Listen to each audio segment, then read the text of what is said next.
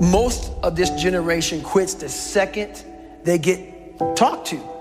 You did this wrong, or they get yelled at. It's so easy to be great nowadays because most people are weak.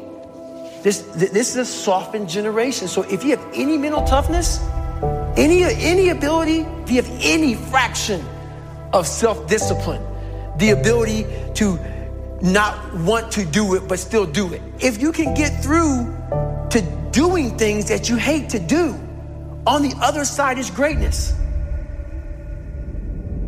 What is it with our society? We are creating weak individuals that can't handle anything going wrong in their life. As soon as something goes wrong, they are given a prescription, not to fix the problem, to mask the problem. How about giving strategies to strengthen the mind? How about saying, okay, you've allowed your life to get to this point. Now take responsibility and dive deep into personal development. Learn why you feel this way, not because of the event. The scientific facts about why you feel the way you do and what you can do to strengthen it. The moment they are criticized, rather than take any of it on board, rather than prove any of those people wrong, they give up. They attempt to defend the criticism with useless talk, but never with definitive action. The moment they are challenged, they crumble. The moment things get hard, they declare defeat. It must not be for me. It was their fault. If they didn't do this or treat me like this or say this, then I would have made it. No, you're just soft. You're weak. Tell yourself the truth. Because until you do that, until you look in the mirror and acknowledge that you are the problem, you'll never be able to grow into the person that is capable of achieving all those things you want. You are the problem, the only problem. Your mindset is the problem. Your attitude is the problem. It is no one else's fault, it's yours. If you want the good news, you are also the solution. You and only you. If you have character, that statement will change your life. If you have no character, you'll remain an average complaining hater like most other people. You are your only problem, and you are the only solution. Sure, big things happen, tragic loss, things which no one would deserve. I'm not talking about those things. I'm talking about the people who are one job loss away from a breakdown, one relationship breakup away from depression. One argument ruins their entire week. Come on, people. This is not how to live. Even with the big stuff, if you have perspective, if you know who you are, if you really, really appreciate everything you do have and believe everything is as it should be, all of those big things can be handled much better. Knowing your loved one would want you to be happy and move on. Knowing that living in pain and holding on to resentment is letting that person who did you wrong win. But letting go and living your life, loving your life, that is you saying, I won. That is you saying, I will not allow you to own any piece of my mind and spirit. That is true courage and mental strength.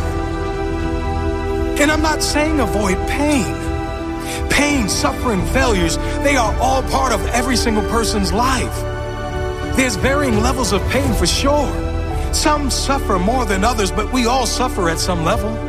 Some choose consciously or unconsciously to live in that pain, and some decide to move on. You deserve to move on. Mental strength comes from those struggles. It is formed from pain. It is increased when you refuse to give up at times when most others would. It grows when you keep going, when things seem impossible. It grows when you push one more time past what you thought was your limit. It grows with consistency. That is mental strength. Excuses are for weak individuals who have no heart. Take responsibility for where you are now and commit to do something, anything, whatever it takes to make sure your future is better. You do have the choice. You can make excuses and stay where you are, Or you can take responsibility, take action, and get where you need to go, where you deserve to go. What do you choose?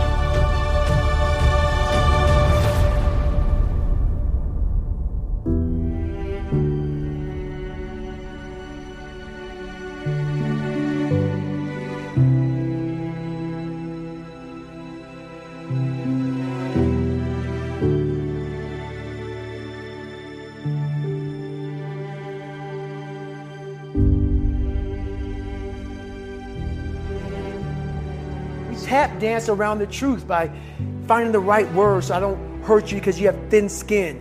No. Tighten up, people. It's okay. Trust me. It's okay. You might be called nigger one day. It's okay. You might be called some Jewish word or some faggot or gay word. It's okay. Let them call you that. What are you going to do now? They don't own your life.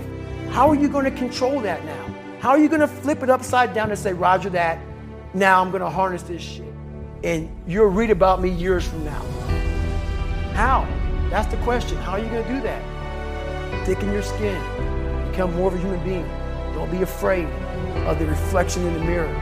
Because that's all you can be afraid of. Once you overcome the reflection in the mirror, you've done it.